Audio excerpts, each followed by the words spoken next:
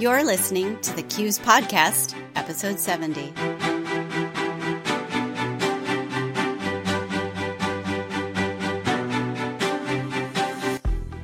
Welcome. Thank you for joining us. You're choosing the CUES Podcast, where we speak with credit union industry leaders and cross-industry experts for a wide range of perspectives on trends and topics relevant to you. I'm your host, Lisa Hograff, a senior editor with CUES. This episode is brought to you by CUES supplier member Harlan Clark. In it, we focus on call centers, which are so key to credit unions deepening the relationships they have with their members.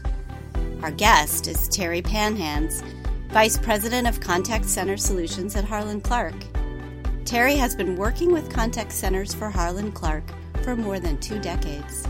I'm really excited about having her share her expertise, her experience, and her passion for contact centers on today's show. In this episode, you'll hear ways the credit union contact center has evolved over the past 20 years. Plus, contact center best practices, including how to manage your contact center strategically as a member relationship hub. The show also gets into the impact that serving various generations has on credit union contact centers, as well as performance measures that work well for today's contact center, and how to collect those measures. Okay, now let's jump into the conversation and learn more about today's contact center. Welcome to the show, Terry. Thank you so much for being here. Well, thank you. It's a pleasure to speak with you. I like to help listeners get to know our guests by asking them if they have a professional mantra or a quote that they live by. Do you have such a mantra or quote you'd be game to share? I do. I think that one of the quotes that has really resonated with me is the one that states the biggest communication problem we have is that oftentimes we don't listen to understand, we listen to reply. And I try to think about that every single day and helping me to focus and be present in conversations, and really understanding both in a business and a personal perspective, understanding what the other person or persons are saying, clearly seeking to understand before even thinking about responding. I think that's important personally and certainly in business as we talk about the art of engagement, exactly what we're going to talk about today. Indeed, Terry, that is a perfect quote to start with since we will be talking about contact centers today. Now, I understand you've been working with contact centers for more than 20 years. What led to your choosing the contact center as a profession?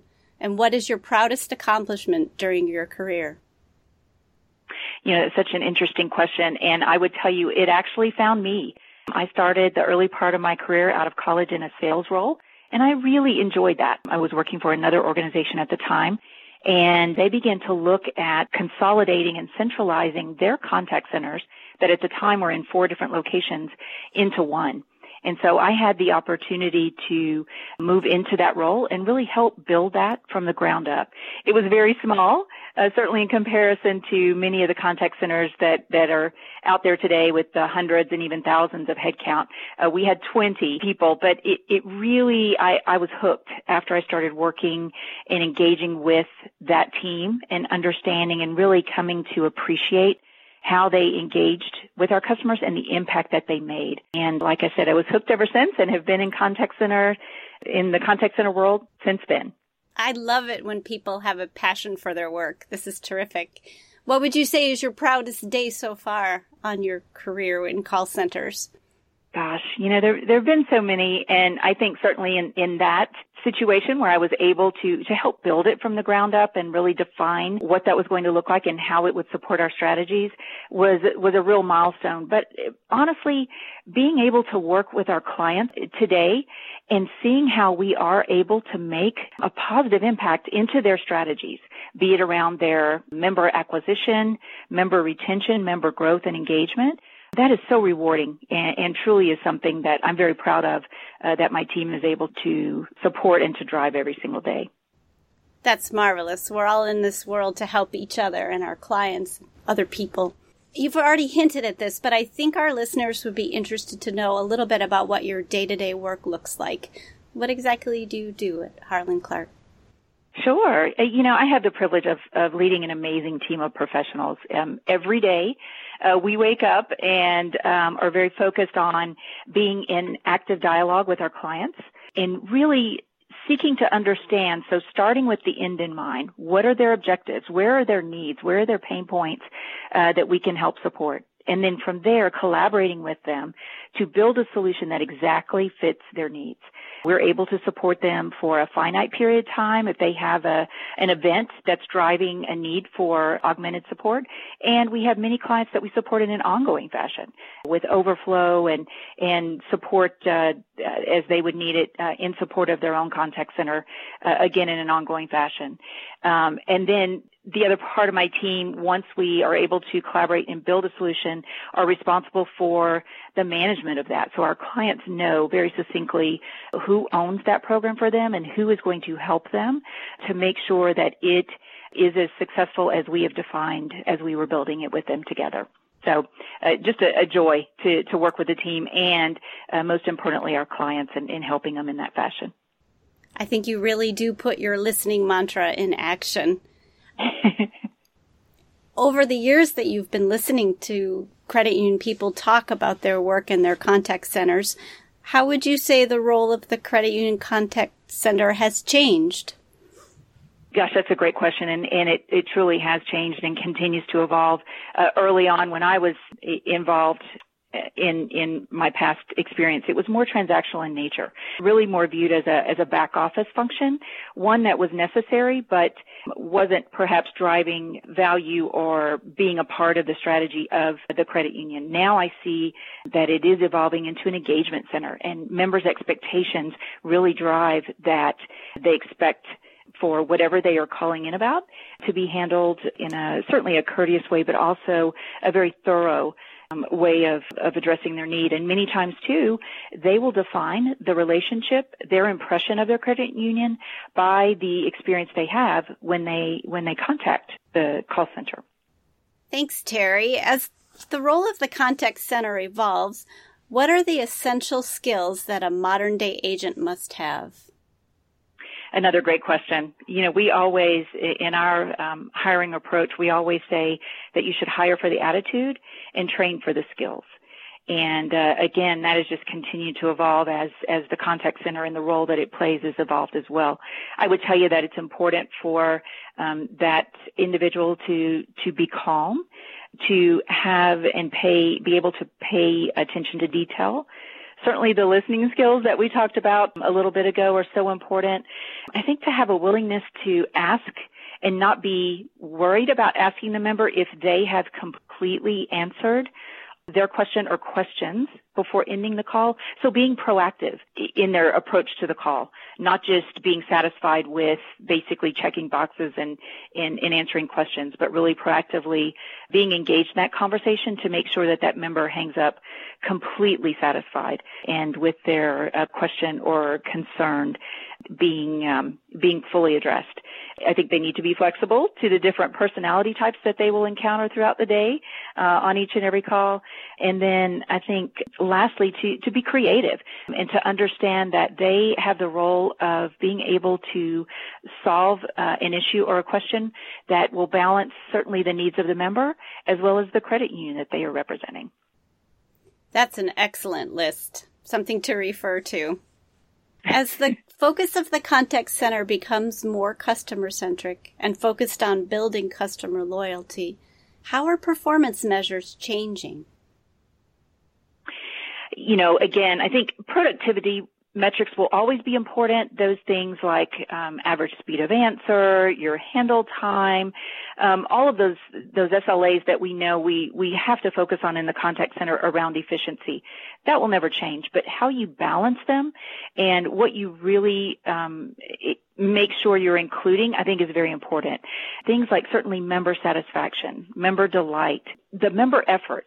If you are surveying members and ask them how easy was that representative to work with versus, it making it difficult for them to get their point across and to ensure that, again, they hang up very happy. So really seeing a tilt toward those, again, with always a nod toward those productivity metrics, but really more of a balance on the quality of the engagement and measuring those things that we know will be a true reflection of how that member feels. Again, not only about that interaction with the contact center, but how they feel about their credit union. So tell me a little bit about how you actually take those measurements. Oh, sure. There's any number of ways, especially around the member satisfaction or member delight. We have many clients who do post-interaction surveys. So that could be facilitated through an email that's sent to the member right after the call. It can be that the member is transferred to an IVR, an automated platform where they can enter their responses to certain questions. So there's any number of ways to gather that. But then I think as equally as important, if not more important, is once those responses are gathered, that credit unions take the time at the very highest levels at the credit union to understand and review the feedback and then make and take additional actions or steps to ensure that where they see trending and improvements needed, that they deploy those. Definitely important to take data and really look at it and think about it, right? Absolutely. Yeah. Absolutely. It's very interesting to me that one of the measures that you talked about is not just member satisfaction, but member delight. It seems like the contact center really has evolved into much more of a relationship hub, and it's become a way to keep a pulse on member needs and expectations. How can credit unions take that shift into account when they're setting strategy? I think it's important that they need to keep the contact center in the forefront of all their strategies and realize that most of the contacts that their members are going to have with the credit union are going to come through that contact center. Certainly all the other channels are important, but to understand that the contact center really should be the pulse of their organization. And so many indicators around how members are feeling about the credit union are going to be and could be gathered from the interactions that are being held there. I think that good credit unions that invest in that way should consider investing certainly in the people. We always say those are certainly our most important asset in investing there from early on in how you attract them, bringing them on, how you onboard them, how you offer developmental and recognition activities to keep all those wonderful representatives that you have. Also investing in the process and the technology to support. So important. And then lastly, something that is obviously paramount to this industry we all serve is around security. So really investing in those 4 pillars we see is really helping to create an infrastructure in our contact centers and for our clients that can help them drive their strategies. That's another great checklist to refer back to, Terry. Things to think about when setting strategy based on your contact center. Now I'd like to take a slightly different direction in our conversation.